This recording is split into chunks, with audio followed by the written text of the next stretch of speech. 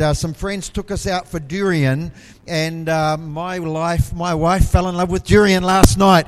So I am extra happy now because we both love durian, all right? And so it's awesome. But we've only been married for about 8 months now, and I've already put on a few kilograms. So we got married and I got pregnant. But I'm very happy to be here, and I believe God has got very exciting and awesome and powerful things in store for us here in this camp. And I can't wait to share God's word with you. And before I do that, though, I'd like to invite my precious wife to come up, say a quick hello. I'm going to ask her to pray for me and pray for us before I share the word of God. Thank you, Fiona. Yay. Hello. It's such a joy to be here. I have to admit, I was a little bit nervous before I tried the durian, because I was like, what if I don't like it? What does this mean for our marriage? But thank goodness I love durian, so that was really good. But it's a joy to be here, and I just encourage you all, open your heart. As I was worshiping, I really felt the Lord was saying, you know, I'm extending an invitation to my people. There's an invitation for us to go deeper, amen? So just pray for us. Thank you, Father. Thank you, Father. Lord, we thank you for your presence here. Father, I thank you for the work that you're doing in everyone's heart, God. And I thank you that the work that you do is permanent, Lord, and it transforms our hearts, Lord, and it transforms our lives. Father, I thank you for this weekend, Lord, where it's a time, Lord, for your people, for your sons and your daughters, Lord, to come and seek you, Father. And I pray, Lord, that we would be a people who would consecrate ourselves and set ourselves apart, Lord, to seek you. Father, I pray for your anointing, God. Lord, upon your word, I know it will not return unto you void. Let every heart hear from you tonight, Lord. We just release, God, encouragement and a supernatural faith in this atmosphere, Lord. God, we desire intimacy. And we pray, Father, that you would send your fire and that it would burn in our hearts, God, that we desire so much more of you, Lord. So we thank you for your presence. We thank you for the word that we're about to hear, God. And we receive it, Lord. We receive it in Jesus' name. Amen. Amen. Isn't my wife beautiful? I'm very happy. Just in case you don't get to read that little bit about me in the magazine there, or in case you haven't yet already, I was born in New Zealand at a very young age. I was 9 months old when I was born, all right? And I gave my life to Jesus when I was 7 years old. And then I was baptized when I was 12 years old. And then I got baptized in the Holy Spirit when I was 16 years old. And that made a lot of difference in my life, amen? And I became a youth leader in New Zealand for some time in the church. I was also a musician. I've been a guitarist and a drummer and worship leader for years and years. But in 1988, by the way, I was doing engineering and civil engineering and all of that. And so in 1988, while I was a youth leader in the church, I had a dream. And in my dream, I stood before God at the end of my life, and I said, hey, God, here's my life. Pretty good, huh? And God looked at my life, and he said, that's not bad, but this is what I had for you. And I realized God had a plan for my life that was extraordinary. So I said, God, I don't want to miss your plan for me. I want to fulfill my destiny. I want to live my life to my full potential. I want to leave a legacy. Amen? And then God began to stir my heart to move to Australia. I thought it was a demon to start with. I tried to cast it out, but it was God. So I moved over to Australia. And within 2 years, I ended up in full-time ministry. And I was first working with young people, and we had a bit of a revival happening amongst the young people. And it's just exciting in 1990 when I started in full-time ministry. But then in 1993, I had an operation. And I had half of my brain removed so I could become an Australian citizen. And so I can say, g'day, mate, and things like that real good now. My wife doesn't like me saying that one. But she's from Adelaide. She was born in Adelaide, and that's good. My dog was born in Adelaide as well, so that's awesome. Amen. But So I had this operation, and then in 1993 and 94, I also did full-time ministry training while I was in full-time ministry. And then 1997, the Lord called me to traveling around the nations of the world and began to open up the nations. And I went to New Zealand, and in fact, Malaysia was one of the first countries that I began coming to. And so God opened up many nations around the world, and I've been to now 54 different nations. It's just more and more exciting. God's opening up more and more exciting things, and we're seeing so many people come to Jesus. And God's given me a great vision to see a huge number of salvations, which I'm going to share with you as we go on over the weekend, which is pretty neat. But I believe God's got something very exciting in store for you as individuals and as a church. Amen. And to build a legacy, we've got to be aiming at something. And we've got to be believing for something. We've got to be shooting somewhere. And I believe that we have to have in our heart that God wants to do something great in us and through us. Amen. And He wants to show the world that Jesus is alive and impact the world through our lives in a very powerful kind of a way. Amen. And so before God can do what God wants to do in us and through us, sometimes He needs to stretch us. He needs to stretch our thinking. He needs to stretch our expectation. He needs to stretch our faith. And so that's what I want to do a little bit of tonight. I want to start stretching you a little bit, and the Word of God's going to stretch you a little bit to prepare you for what God is going to do in you as individuals and in you as a church in the days and in the years to come. Amen? So I want to give you a little bit of a science lesson. How many people here like science? Anybody like astronomy?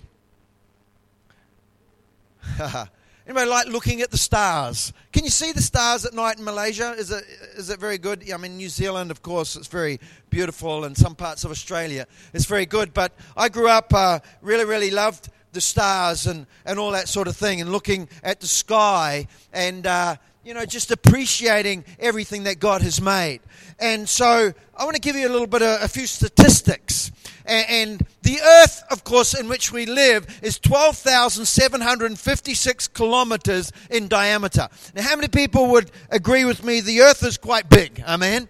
It's quite a big ball floating around in space. And the earth is one of 8 planets in our solar system.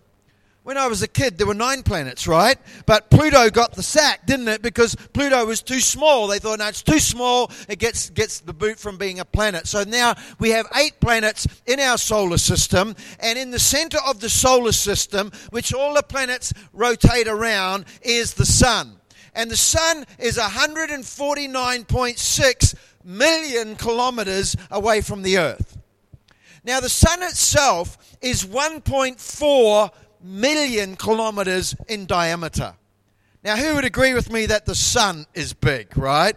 Makes the earth look really tiny, doesn't it? And we think, wow, 1.4 million kilometers in diameter. It's almost blowing our minds. But the reality is that our sun is just one of the small 600 billion stars in our galaxy, the Milky Way. One of the largest stars in our galaxy is 480 million kilometers in diameter. Wow, that's over 300 times the diameter of the sun. That's over 33,000 times the diameter of the earth. And that's just one of the stars in our galaxy, the Milky Way. The Milky Way is just one of billions of galaxies in the universe. Wow. Now that starts to blow your mind, doesn't it? So there are literally, when you're talking the stars in the universe, you are talking billions times billions, if not trillions, because they don't really know sometimes. It's kind of just keeps on going out there. But it's just this incredible number. And the Bible says in Psalm 147 verse 4, He counts the stars and calls them all by name. Doesn't that blow your mind? Is anyone here bad at remembering names? Come on, be honest. I'm a shocker at remembering names.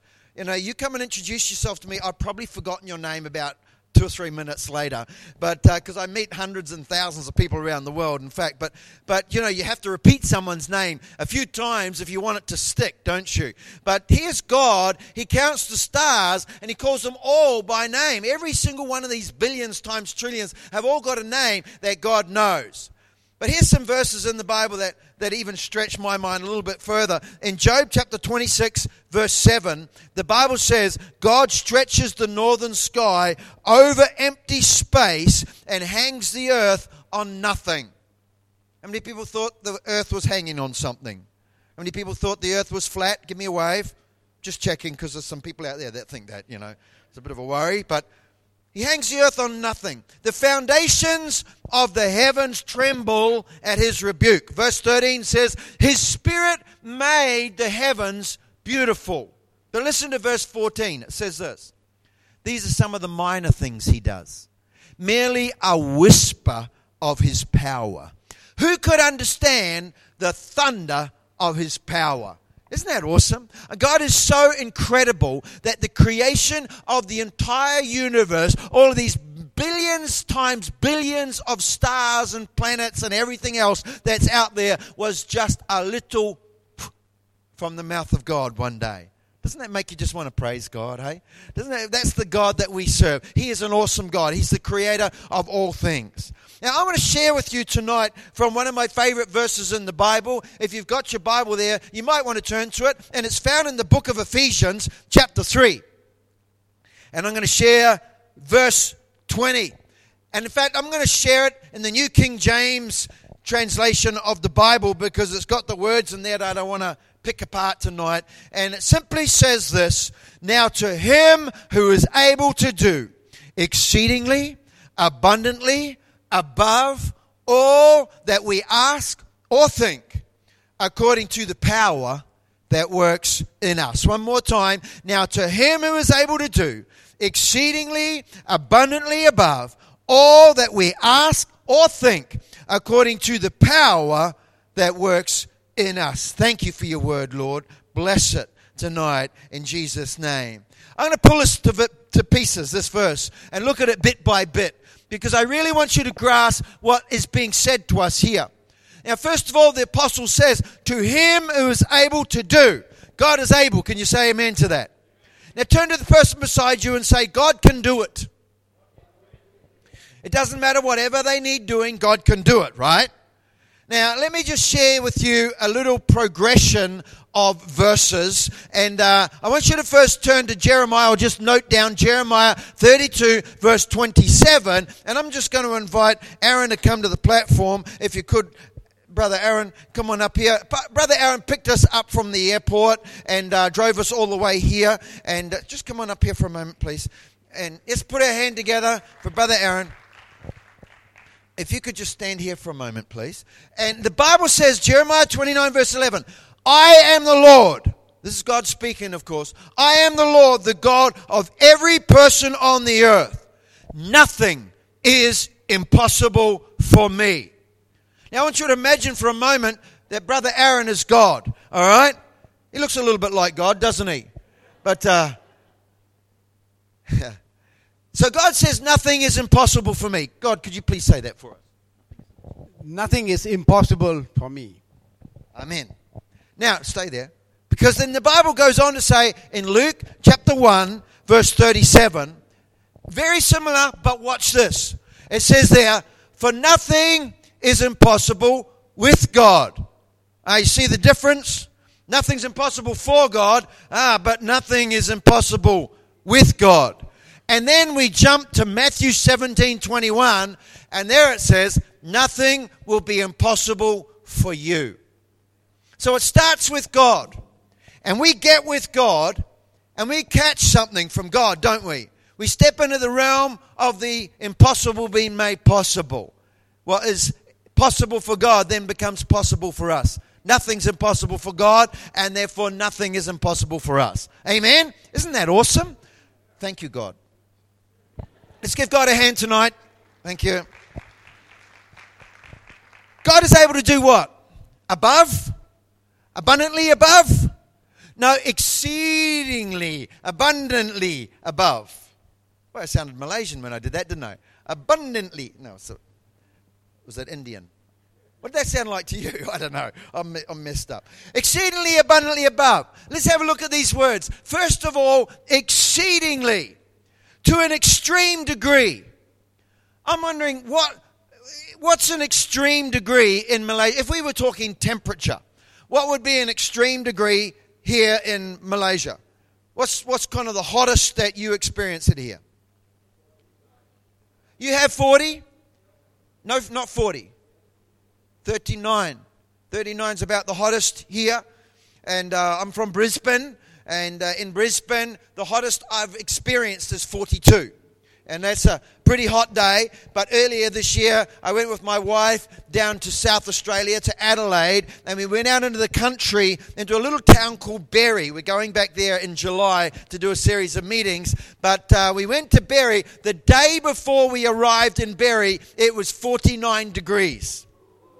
The day we got there, it was 43 degrees. So it wasn't so bad, all right? But as you can imagine, it was very hot, all right? And we're thinking like, whoa, this is really stretching. I've got a nephew who lives in the Middle East, and he's experienced temperatures in the early to mid-50s. How many people think that's an extreme? All right, it's just getting out there, isn't it? It's just kind of out over the top. But did you know, on the sun, the temperature on the surface of the sun is 5,500 degrees.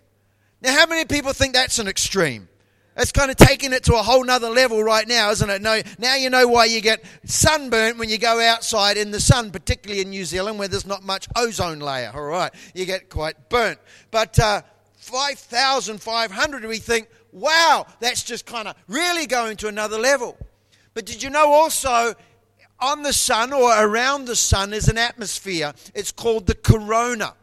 And the temperature in the corona of the sun is not just 5,000 degrees or 50,000 or 500,000. It's actually 2 million degrees Celsius in the corona of the sun. Wow. Now, how many people think that's an extreme? That just kind of blows everything else out of the water, doesn't it? And this is what it's like when you're trying to comprehend God, what God can do, what God wants to do. Amen. You got an idea. Sometimes we're thinking at this little box, but God just blows us out of that box. And then He blows us out of that box, and He just keeps on expanding because He's so amazing. He's so awesome. And I believe what He's got in store for us is often way beyond where we can even comprehend it at the moment. Amen? God's able to do exceedingly abundantly. More than adequate supply. I love the miracles of Jesus in the Bible. Because when Jesus performed a miracle, particularly a miracle of multiplication, there wasn't just enough. There was more than enough. There was an abundance. Remember when He fed the 5,000 men, plus women and children? How many baskets were left over? 12, right? 12 full baskets left over. And then when He fed the 4,000 men, plus women and children, how many baskets were left over that time? This is testing your Bible knowledge, all right? Some of you are going, oh, were there 2 of those multiplications? Yes, there were. And the second one, 4,000 men plus women and children, and there were 7 baskets full left over. Abundance and overflow. Jesus was out fishing with His disciples one time, and they didn't catch any fish. In fact, He was on the shore. They were out in the boat. And so Jesus shouts out from the shore to the disciples, and He says, throw your net over the other side of the boat. That's what it sounds like, you know. When you... And so they threw their net over the other side of the boat. And suddenly they had so many fish in their nets that they were struggling to pull the nets in. In fact, they had to call another boat alongside. The nets were starting to burst. And they pulled those fish in and they put the fish into both boats. And both boats began to sink because there were so many fish. Wow. That's an abundance. Amen. But how many people dare to believe that that's the kind of catch that God's got in store for his church.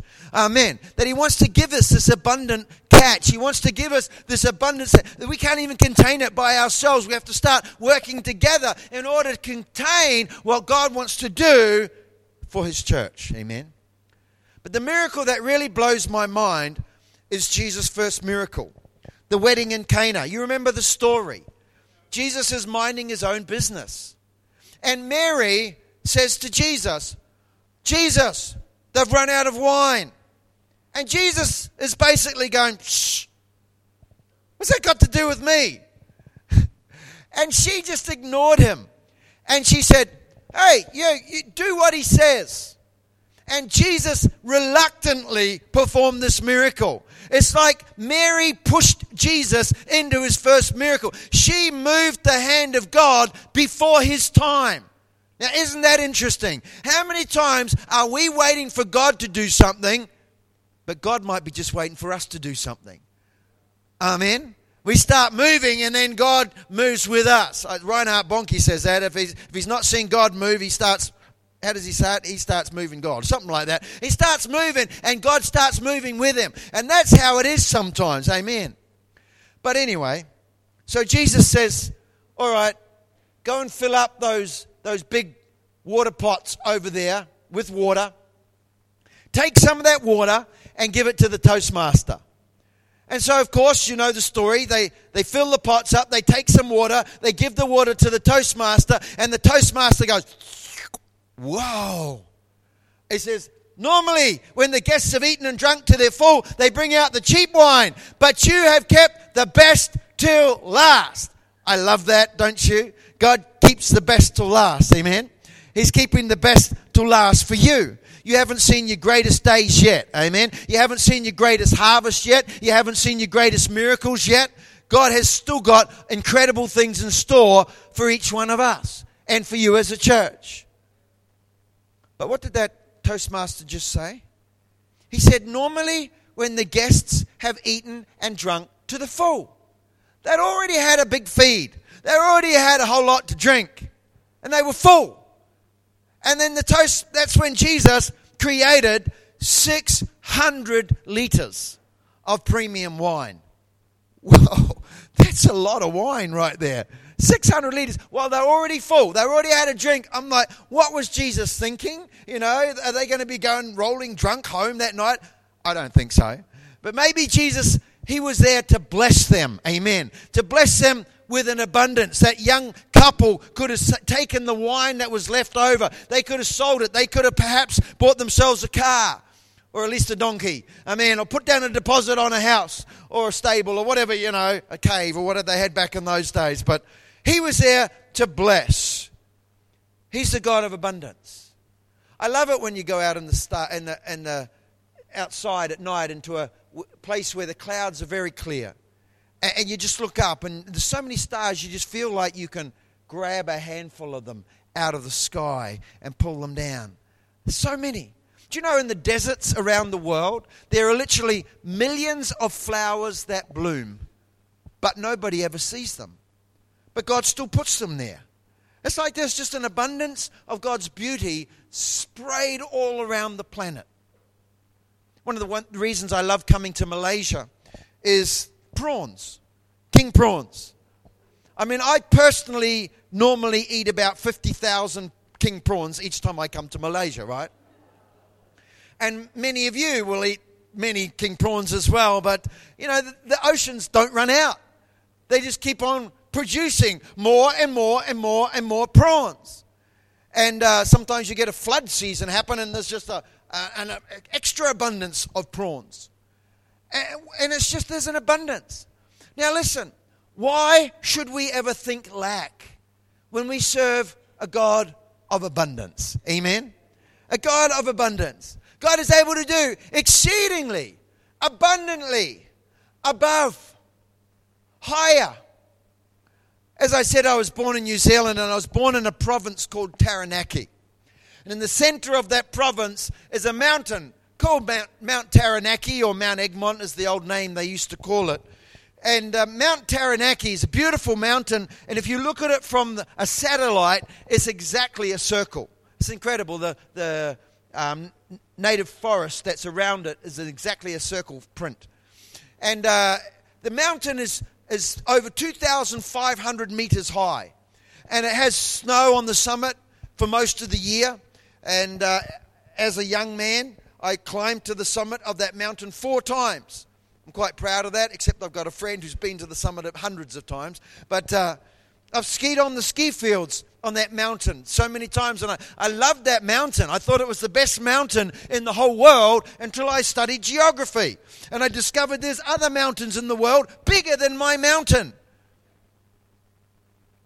Mount Everest. 8,800 meters high. It's more than 3 times the height of my mountain. I was embarrassed by that. Mount Everest, I mean, it's awesome. And many people, I think a few hundred people have died trying to climb to the top of Mount Everest. In fact, if you do get to the top of Mount Everest, you've accomplished one of the greatest feats of mankind. And humanity is in awe of Mount Everest. But did you know there's a mountain on the planet Mars? It's called Olympus Mons. Guess how high that mountain is? 25,000 meters high. It's 3 times the height of Mount Everest. Wow. So what did God go and put a mountain on Mars 3 times the height of Mount Everest for? Because it's just like God, isn't it? When you think you've seen the highest, God's like, you think that's high? Have a look at this. And you're like, wow. He says, you think that's high? Have a look at this. And we're like, wow. And it just keeps on getting bigger and better with God, doesn't it? Amen. God is able to do exceedingly abundantly above what? Some? Most? All. Wholly, entirely, completely, totally. When God says all, what does God mean? All.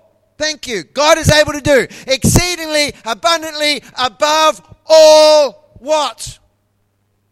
All that you ask. And in fact, if you have a look in the Revised Standard Version of the Bible, it says there, all that you can ask. And it's like God's giving us a challenge. God says, I can do anything, but can you ask me? And if you go and have a look in the New Living Translation, it actually says there, all that you dare to ask.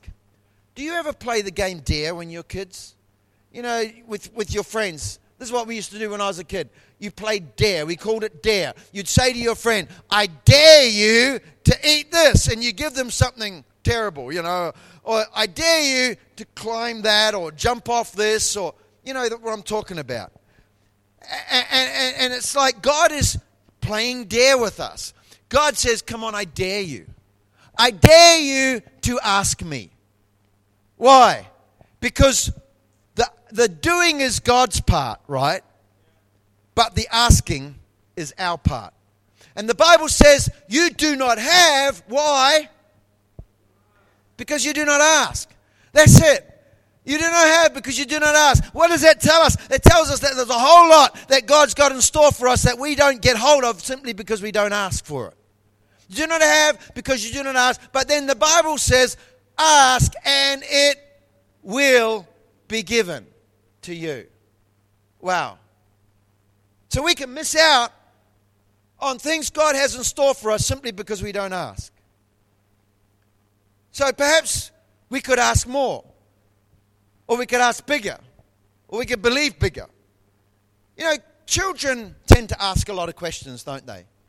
How many parents have got children that ask for things all the time?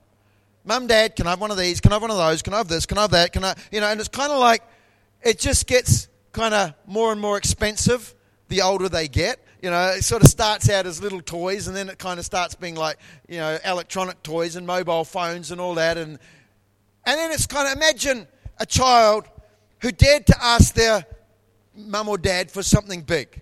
Imagine this. Imagine a child comes to his dad and says, Dad, can you buy me, listen, Dad, if I pass my school exams, will you buy me a car?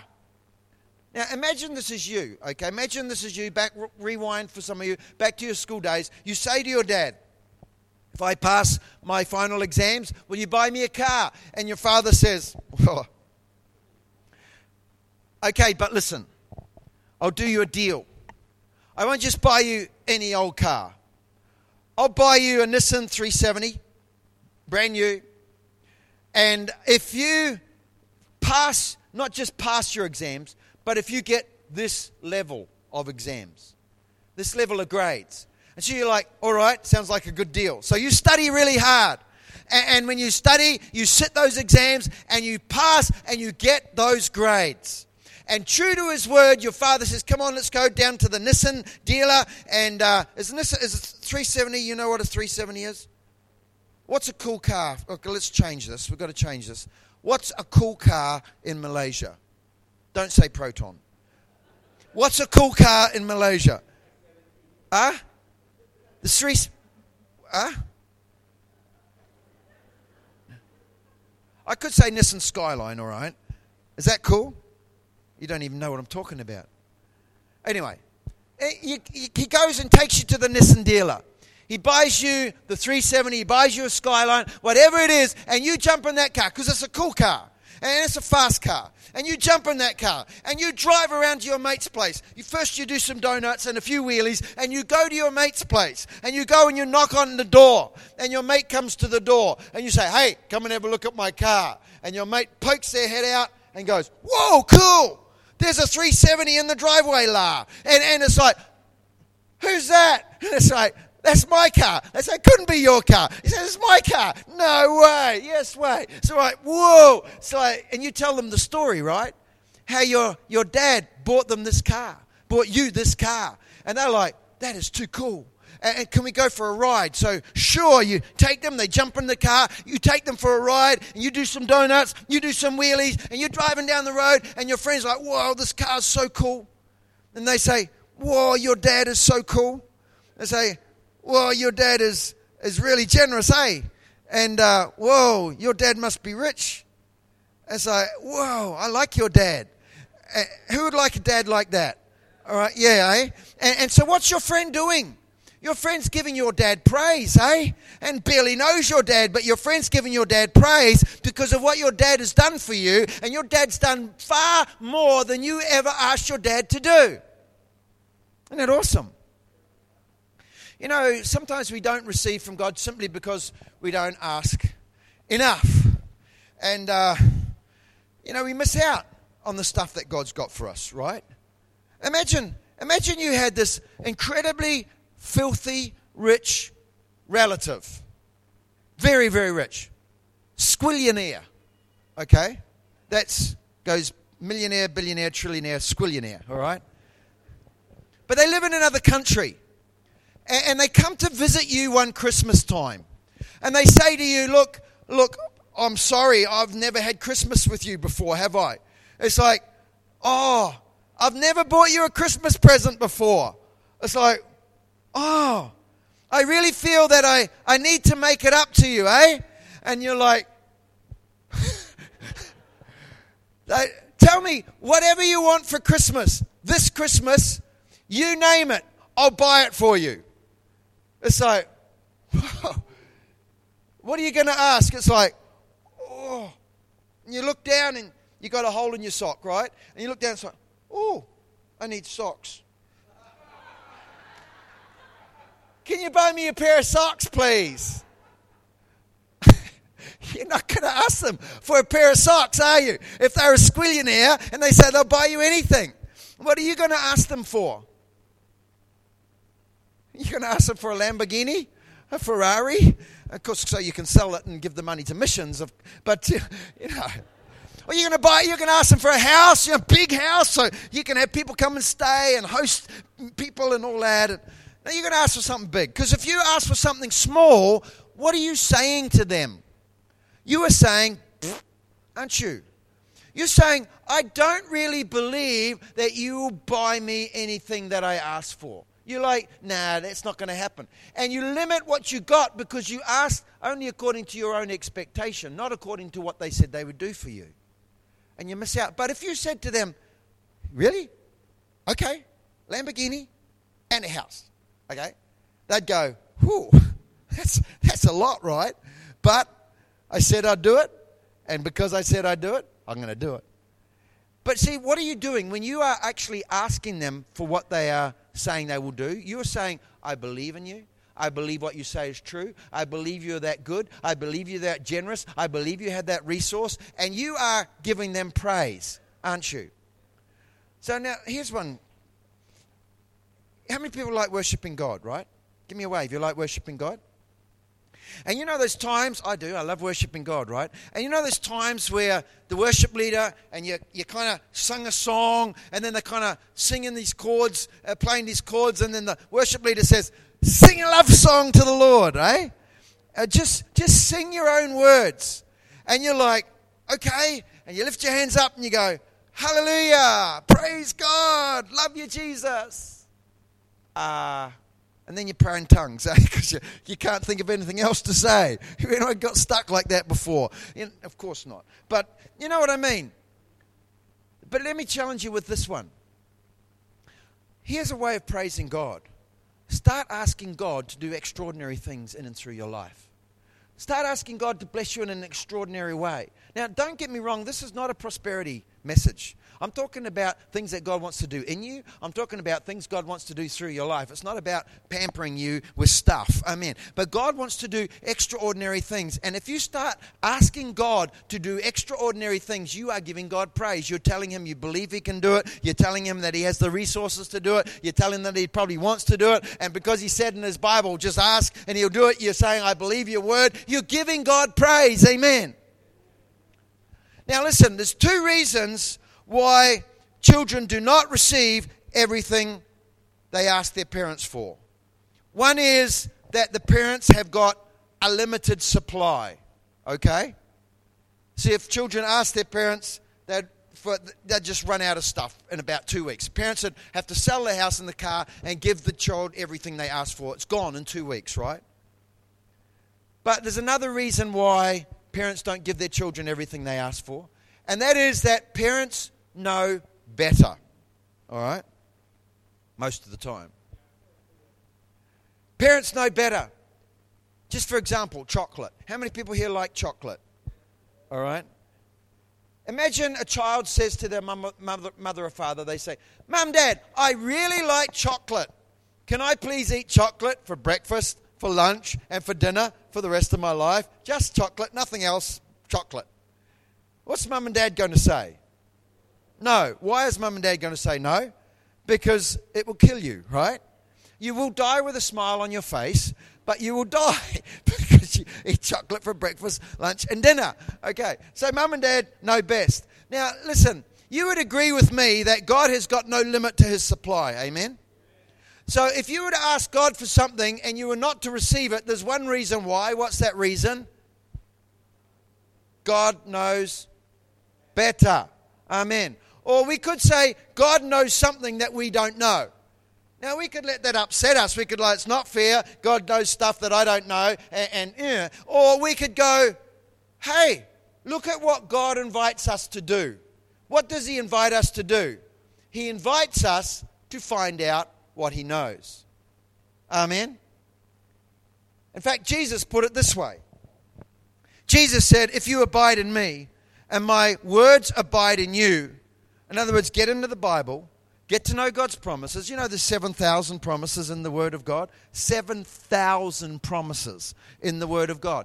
Get into the Bible, get into God's Word, and get God's Word into you. Because something happens when you get God's Word into you. It starts changing you, doesn't it? As well as you start believing God, God starts changing you. And then you find yourself starting to ask God, and God is happy to do everything that you ask God, because you start asking God in accordance with His Word. And if you ask in accordance with His Word, He hears us. And if we know that He hears us, we know that we have that which we ask of Him.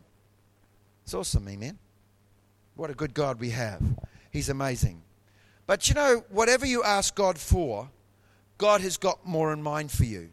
Whatever you ask God for concerning the vision for your church, whatever you ask God for concerning the vision and purpose for your life, God has got more in mind than we can ever really get our heads around at this point of time. And imagine this. There was a man who died and went to heaven. He was walking around heaven with one of the angels, and they came across this huge big building. And the man said to the angel, "What's that building over there?" And the angel said, "Oh, you don't want to know." He's like, "Yeah, what is it?" And the angel said, "Look, if I tell you what that building is, you're going to be really disappointed." The man's like, "Oh, go on, please. Just let me have a look." The angel said, "All right, but I warned you."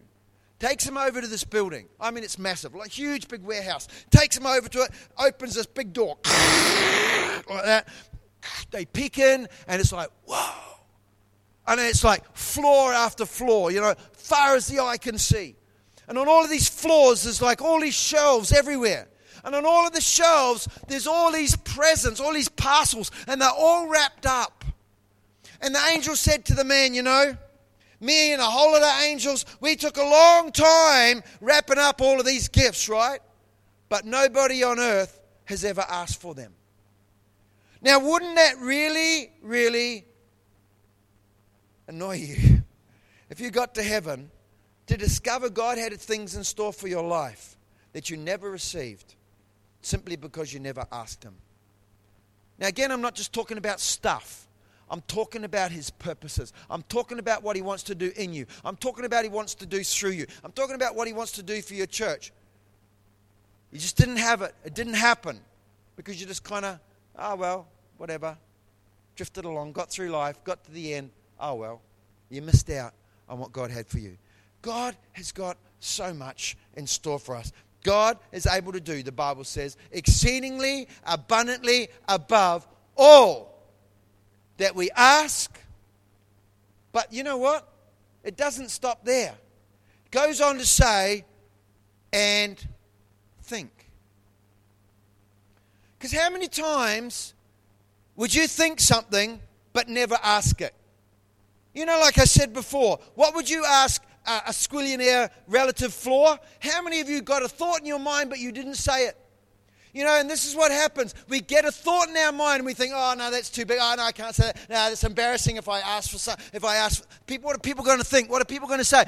And so you don't even ask it, even though you thought it, right? And so what is God saying here? He's saying, not just what you're saying, not just what you're asking, but also even what you are thinking. Wow. That's pretty powerful right there. But this is where so many people fall short. Because a lot of people, their thinking stinks. They've got stinking thinking. They've got small thinking, negative thinking, evil thinking. It's thinking that God just can't work with. Or you'll never see God working in that, through that. It's like we've got to learn to align our thinking with God's thinking, right? You've probably heard the Bible say that God's thoughts are higher than our thoughts, right? Now, of course, yes, His purposes are greater and all that, but it doesn't mean that everything that God does, we just don't understand it.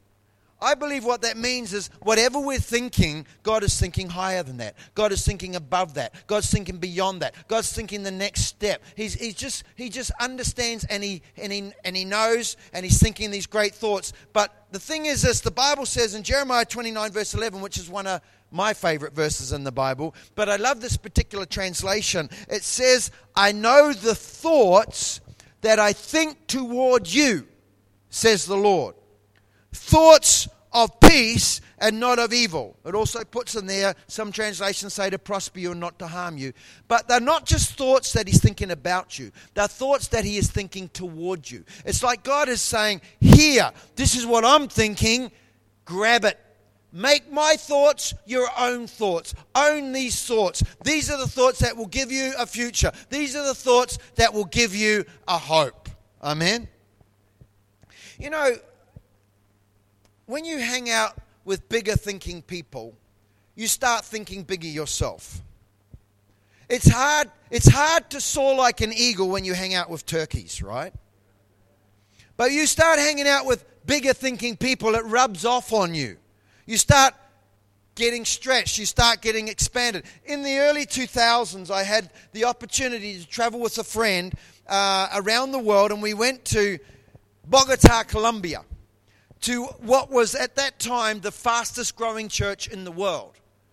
And it was pretty awesome. We had this international conference that we went to, 20 plus thousand people. It was so powerful. The presence of God was so powerful. But we went on the Sunday afternoon to their celebration service for their church, hosted in the National Football Stadium. I mean, there was close to 100,000 people in that service, one church, praising God. At the time, it was one of the most awesome things that I experienced. In the Sunday morning, we had a bit of spare time, so I thought, or the few of us said, let's go to one of the smaller churches in town. So we went to this small church, or smaller church, that only had 10,000 people in it. Now, I got to tell you something. Something shifted inside of me. Something shifted inside of my thinking. And immediately, God started opening up doors for me to preach in big churches. Churches in Malaysia, churches of thousands of people here in Malaysia, churches in India of tens of thousands of people. God just started opening these doors up. God gave me a vision to win an extraordinary number of salvations around the world. And so I thought, I need to hang out with somebody who's winning an extraordinary number of souls. And so I've been with Reinhard Bonnke on crusade a couple of times, which I'm going to tell you a little bit more about later. And just a man who's, through his ministry, he's retired from crusade ministry now, but their ministry has seen 78.5 million salvations. And so it's a good person to let influence your thinking. Amen. And which it has done for mine. And when you hang out with somebody like that, when you hang out with a bigger thinker, it starts to stretch your thinking as well. God is able to do. There's no bigger thinker than God, right? And so you spend time with God. You spend time in the Word of God. You're going to find that your thinking starts getting enlarged. You start lining up your thoughts with God's thoughts. Amen. God's able to do exceedingly abundantly above all that you ask or think, or if you see it in the New Century Version of the Bible, instead of using the word think, it uses the word imagine. And I like that as well, because imagine. It's more than you can imagine. What is imagine? It's like you're envisaging something in your mind. You're getting a mental picture of something in your mind. You know, you see that with athletes sometimes. Before an athlete goes and does a high jump or whatever, you see them standing there, eh? And the Olympics, have you ever seen this on TV? They're standing there, and you can kind of see them going in their mind. And then, okay, and then they go. They've kind of worked it all out, what they're going to do before they do it. They've seen themselves do it before they do it. It's getting this picture. And it's like getting a dream, having a dream. Some people dream a lot, right? Some people dream a lot because they eat too much cheese before they go to bed. But other people dream a lot because they spend a lot of time with the dream giver. What does the Bible say? Jesus said, delight yourself in the Lord and He'll give you the desires. God, you get close to Him, you spend time with Him, He's going to give you the desires of your heart. In other words, He's going to put a dream in. He's going to put something in there. Or you could say this. Another word that fits in there is, what can you conceive of in your mind? What can you conceive of? What can you come up with? And sometimes it's almost like God's sitting back and waiting for us to come up with something. And it's like, you know, there's times where we get close to God and God puts something in our spirit. And there's other times it's like, as we are spending time with God, something is brooding within us. You know, as the word conception comes about through intimate interaction, right? When people are intimate, conception takes place. When you get intimate with God, conception takes place. You start to conceive things of the Spirit. God starts to put things into your spirit. Before you know it, you get pregnant with God's plan. You get pregnant with God's purpose. You start to carry something. It's a dream. It's a vision. And before you know it, you've given birth and you are accomplishing something and you leave a great legacy for God. Amen. Another translation, instead of using the word think, this is the New Living Translation, uses the word hope. And I like that as well, because hope is like thinking with a positive expectation. There's a lot of people that have a negative expectation. They're pessimistic. There's people that are even listening to my preaching tonight going, oh yeah. Serious. Negative expectation. Pessimistic when it comes to thinking the way God thinks or believing for great things in God. It's like struggling to get heads around this type of stuff.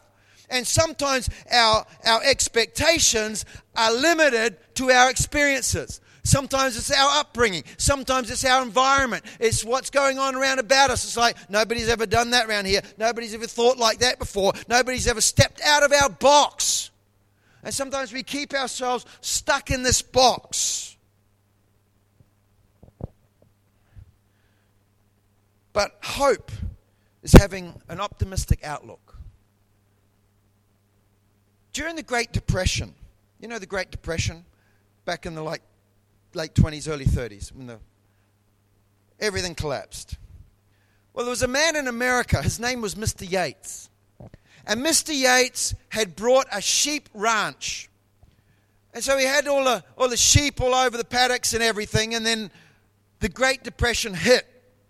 And the price of commodities plummeted. And so Mr. Yates was no longer getting much money for his wool or for his meat. Price of sheep, gone. So he wasn't getting much money. So now he couldn't afford to pay his mortgage principal, or the interest. He was struggling. In fact, he even had to put his family on government subsidy in order to feed them and clothe them. No doubt Mr. Yates was worrying every day. It's like somebody's going to come from the bank, they're going to knock on my door, they're going to foreclose my mortgage, and I'm going to lose my whole ranch. And then one day there was a knock on the door. But it wasn't the bank. It happened to be a seismographic team from a local oil company. They said, Mr. Yates, we think there might be oil on your ranch. Will you permit us to drill a well? Mr. Yates said, why not? Got nothing to lose. So he signed a lease. And they drilled what they call a wildcat well. It's a test well. They went down at 1,115 feet. They struck oil. Now, they didn't just strike a little bit of oil. They struck the largest oil reserve in the state of Texas. And Texas is the oil capital of America. Out of the ground came 80,000 barrels of oil a day. They tested that well something like 30 years later, and out of the ground was coming 125,000 barrels of oil a day. Had been doing it for 30 years. And guess what? When Mr. Yates bought that ranch, he bought all of the mining and mineral rights to the ranch. In other words, Mr. Yates owned all of that oil. But Mr. Yates was living in poverty, and he was worrying about the future. Why? Because he didn't know that resource was there for him to tap into. I've got some good news for you today. When you become a child of God, when you receive Jesus Christ as your Lord and Savior, you become a child of the Creator of the entire universe. You might have heard it said, my Father owns the cattle on 1,000 hills. Amen. He owns more than that. He owns the diamonds on 1,000 planets. I read an article when I was in Malaysia a couple of years back, and it was about they discovered this one planet which is a solid diamond. I mean, that blows your mind, doesn't it? A whole planet, it's a solid diamond. That makes your wedding ring worth nothing suddenly, doesn't it? But wow, what an awesome God we serve. God is a good God. He's a God who has great promises in store for every one of us, who has great plans and purposes in store for each one of us. If we're going to leave a legacy, we've got to stretch out and begin to embrace what God's got for us. Amen. I'm going to invite the musicians to come. I want to ask you a couple of questions tonight, just in wrapping up. Musicians could come quickly. Maybe we could just stand to our feet, and I'm going to ask a couple of questions, and we're going to pray for you tonight. The first question that I want to ask you is this. Are you ready? The first question is this. What is your dream? What is your dream? Do you have a dream? Some of you once had a dream, but you let it go. Some of you had a dream, you got discouraged. You got disappointed. You let it go. Some of you had a dream, you got derailed. You got distracted. You got sidetracked, and you let it go. You know, the Bible says that the gifts and callings of God are without repentance.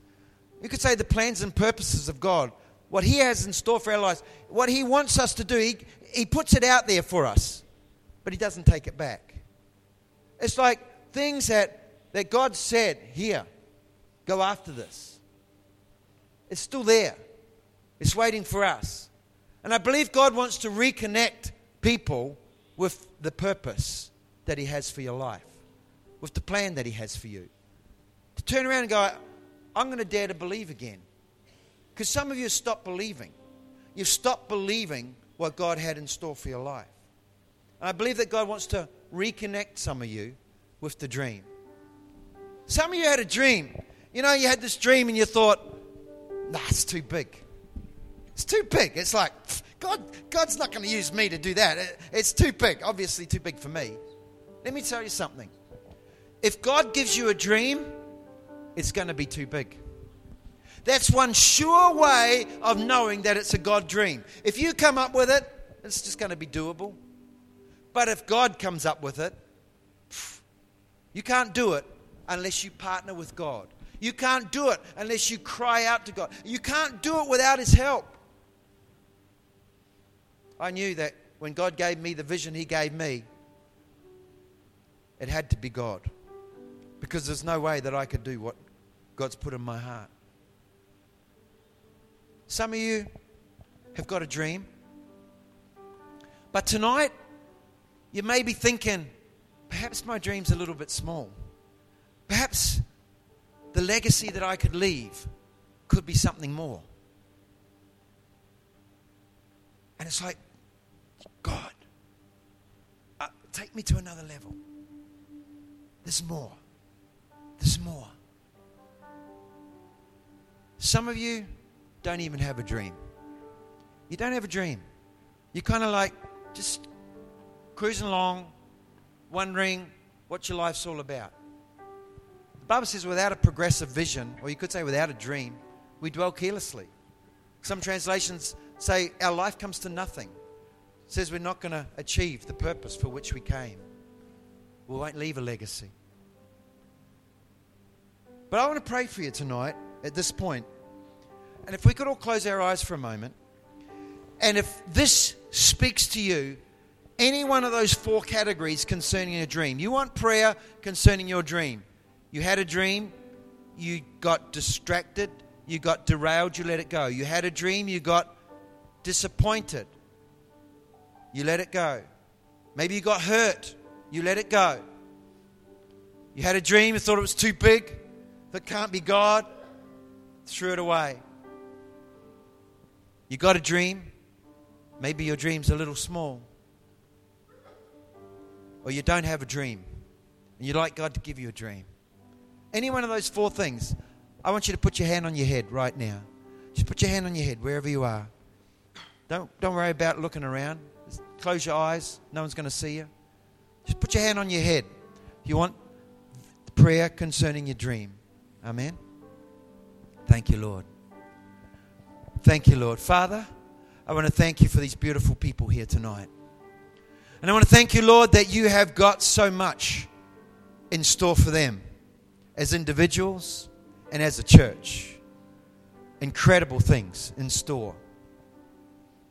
Father, I want to pray first of all for those that had a dream and they got disappointed. Father, I pray in the name of Jesus that you would heal that disappointment. Father, that where they've lost faith, where they've lost expectation, where they have even thought that you're not good anymore. Father, I pray that you'd heal the concept that they have of you. Lord, that you would restore their expectation. For those that got derailed and distracted and perhaps are a little bit off course even with their walk with you, God, I pray that you would woo them back by your love, by your goodness, by your purposes for their life, so that they'll reconnect with you and reconnect with all that you have in store for them. For those, Lord, that had a dream and they thought it was too big, they just didn't even dare to embrace it. God, I pray in the name of Jesus, two things. Lord, I pray that their understanding of how great you are and what you can and what you want to do will truly be cemented in their mind tonight. But not only that, not only would they think greatly of you, but I pray, Lord, that you would help them to realize how greatly you think of them. Those that have disqualified themselves, those that have belittled themselves. Father, you believe in them because you believe in what you've put in them. You've put your spirit in them. Father, you know what they can do when they partner with you. And so I pray, Lord, that you would help them to reach out and embrace that dream. Say, together with God, we can do this. Together with God, we can do this. And Father, for those that don't have a dream, Lord, I pray you'll draw them close to you, closer than they've ever been.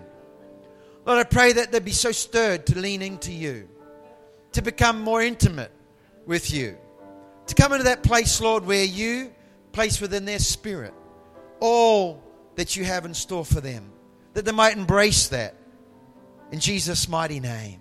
And Father, for those that have got a dream, but it's just a small dream, in Jesus' name, Lord, I pray increase.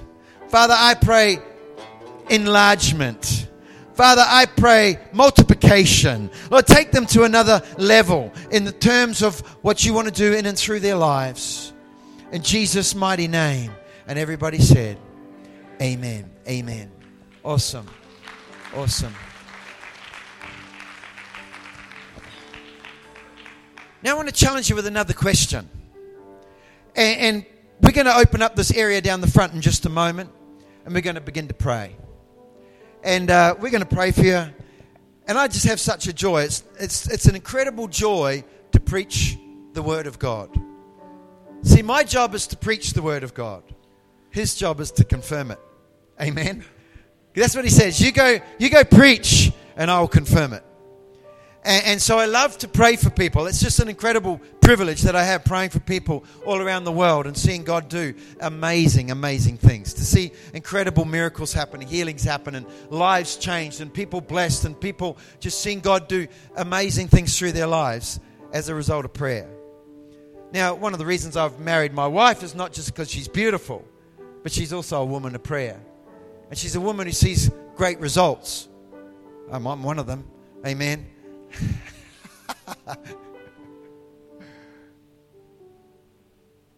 That's a story. Amen. No, praying and believing for her husband. But no, God uses my wife when she prays. She's a powerful prayer. And I've seen people healed, paralyzed arms healed, other miracles happen as she's prayed. But I've seen broken lives, many broken lives restored when she prays. So if she prays for you, you're not getting second best. Amen. But there's also a good team here, I imagine, that are great prayers that are going to pray along with us. Because I want to challenge you. This is kind of like an icebreaker meeting tonight. I appreciate that. We break the ice on the first night of camp. A lot of you have been sort of sussing me out throughout this meeting. Don't know if, shall we really listen to this guy or what? But it's an icebreaker. It's sort of breaking ground. But it's also really breaking your hearts a little bit down. Or it's like, are you ready? Are you ready to step into God? Do you really want what God's got for you? Do you really want to leave the legacy God wants you to leave? Amen. So in a moment, we're going to open this area down the front. We're going to pray for you. We're going to lay hands on you. But there's just kind of a few questions. You know what I'm saying? Tonight, this is the question. What is your need? What is your need? Some of you have got a need that's in relation to your vision. That's my situation. My vision's going to take about $10 million to fulfill it. So I've got a need that's in relation to my vision. Some of you got a need that's in relation to your vision as well. And so, or some of you just got a need. Maybe you got a financial need. Maybe you just need a breakthrough in your finances. Well, God's more than able to do that, isn't He? The God who owns the diamonds on 1,000 planets, who can provide abundantly, exceedingly abundantly, above all that we ask. Maybe you need healing in your body. I'm going to talk about this in one of the next couple of sessions, because I've been praying for the sick for over 30 years and seeing God healing bodies, and we just keep on going for more and more and believing God for more and more. And I believe that God's going to heal bodies over this weekend, amen, as well. And we're going to go for that. There's great stuff going to happen. What's your need? Maybe you need healing in your body, and we'll pray for you tonight. We'll believe God tonight to touch your life, because He's able to do it. Amen. Hey, here's one that'll blow your mind. I mean, there's a friend of mine. He's a pastor evangelist in Mexico. His name's David Hogan, if you haven't heard of him. And their mission, they've seen like literally hundreds of people raised from the dead. And that's kind of like, really? Hundreds of people raised from the dead? How could that happen?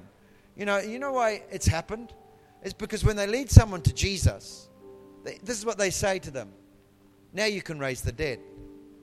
And they haven't been sitting in church for years where kind of like there hasn't been that kind of expectation of extraordinary things.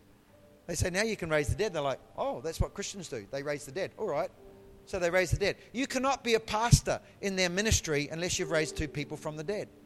It's like, that's a whole setting the bar right up there, isn't it? But here's a story. This is a true story. Because he travels through the mountains and he's preaching in the villages and all that, right? He went into this village. And in the village, there was some lepers. Particularly like this one had his face getting eaten away by the leprosy. Just a horrible, mushy, pussy mess. And he came over and he just stuck his hand right in the goo and just into the leprosy and prayed for this man. Went off. A couple of years later, he came back to that village and he was preaching around that village. And while he was preaching, he's looking around the crowd and he saw a man in the crowd that he'd never seen before. And he's thinking this guy was really good looking. And he thought, a bit like Brother Aaron here. And he's like, wow, this guy is so good looking. He should be a movie star. He should be in Hollywood. He should be a model or something like that. And then at the end of the meeting, the guy came up to him, grabbed him by the hand. He said, it's great to see you again, brother. And he's like, see me again? What do you mean? I've never seen you before. I wouldn't forget your face. Man, you are one handsome dude, right? He said, yeah, you've seen me before. No, I haven't seen you before. Yes, you've seen me before. You prayed for me when you were here last time. No, I never prayed for you. I would not forget your face. He says, brother, I was the leper. Wow. God didn't just heal his face. Gave him the most handsome face that you could think of. How awesome is that? How above is that? How many people would like us to pray for your face tonight? Anybody? No, joking. You don't need it. You don't need it. You're beautiful. Amen. You're all beautiful. But see, whatever healing you might need, God's able to heal. And more than that, and what God's going to move our hearts to realize is that not only does God want to heal us, that God wants to heal through us. Amen. And He can and He will. He wants to do great things. He wants to bless you. Maybe you need loved ones saved. And I just believe God's just going to touch so many areas of our life. Whatever your need is, God is able to do exceedingly, abundantly, above all that you ask or think. And tonight, I dare you to ask Him. You might have asked Him before. I dare you to ask Him again, because He says ask, and you will also keep on asking, and it will be done for you. Amen. So we're going to invite you to come. Actually, let me pause for a moment. Before I invite you to come, there's one need that you may have that's far more important than any other need any other person in this place might have tonight. And I want to give you an opportunity to receive this one, if that's you. And the need is this. If you are not in a relationship with Jesus Christ, if you've not received Jesus Christ as your Lord and Savior, then the Bible says that you are separated from God. The Bible says the wages of sin is death. And that is an eternal separation from God. And every one of us have sinned. We're all the same. We've all sinned. All sin and fall short of God's glory. The wages of sin is death. But the Bible says the free gift of God is eternal life through Jesus Christ. Amen? I can't promise everything's going to work out good for you. I can't promise that you have a future and a hope unless you have your life in the hands of a loving God. The God who created you. The God who came up with the plan and the purpose for your life. Amen? And He connects. You connect with Him through His Son Jesus. Jesus took your sin upon Himself and died in your place so that you don't have to die. So you could spend eternity in His presence. And tonight, the very first night of camp, you can connect with God. And you can go deeper and deeper on your journey with God over this weekend. I want to give you an opportunity right now to say yes to Jesus. Let's close our eyes. Let's every one of us just close our eyes, bow our heads for a moment. This might be your first time at camp. It might be your first time in a Christian gathering. Or perhaps it's just the first time that you've thought, hey, I really need to do this. I need to say yes to God. A good God who's got a good plan for my life. I want to connect with Him. I've done things that are wrong. I can't change that. But I can embrace God's Son, Jesus, who paid the penalty for all my sin. So all my penalties paid, then I can be free from that penalty. And tonight you'd like to receive Jesus as your Savior and make Him your Lord. That is to say, hey, I want to put my life in your hands. While we have our eyes closed, I'm going to pray a prayer. If you want to be included in this prayer, while we have our eyes closed, while we have our heads bowed, wherever you are in this room, can you just give me a wave? Hold your hand up high. You're saying, that's me. I want to say yes to Jesus tonight. Hold your hand up high. Give me a wave. For the first time, you're saying, hey, Jesus, yes, I'd like to receive you as my Lord and Savior. I want to connect with God. Who is there tonight? Give me a wave. Maybe you came with somebody. Maybe you brought somebody. Give them a little nudge. Say, this is your moment. This is your opportunity. We'll pray a prayer together. Who is there tonight? Well, maybe for you tonight, you once prayed a prayer. It might have been years ago. It might have been in Sunday school.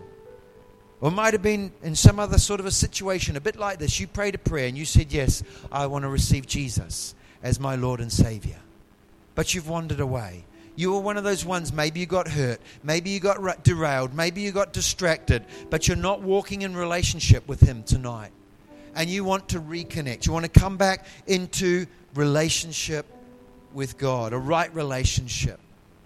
If that's you tonight, while we have our eyes closed, while we have our heads bowed, can you quickly lift your hand? You say, yeah, that's me. I want to reconnect with God tonight. I want to get back into right relationship. Just lift your hand wherever you are. Give us a quick wave around this place. If that's you tonight, you're saying, yeah, I want to reconnect. Come back into right relationship.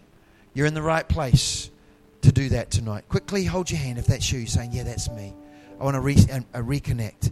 A fresh start. Who is there tonight? Let me see your hand. Okay. We're going to move on. And you're going to have another opportunity because I'm an evangelist. And perhaps God's just working on your heart tonight. Maybe you don't quite feel ready, but you might in the next couple of days want to take that step. So we're going to do that at different times. I'll give you opportunity at different times if you haven't yet connected with God. But what we're going to do at this moment, the team's going to lead us in a song. I'm going to simply open this area down the front. And whatever needs you have that you want God to meet, I dare you to come and ask God tonight. Amen? So why don't you just come on, get out of your seat, come on down the front, make your way to the front, and we're going to pray and believe God tonight for those breakthroughs in your life. So don't wait for everyone else, folks. You be one of the trendsetters. You be one of the ones that shows God, I mean business with God on this camp. And get out of your seat, quickly come on down here, and we're going to pray. We're going to believe God together. Amen?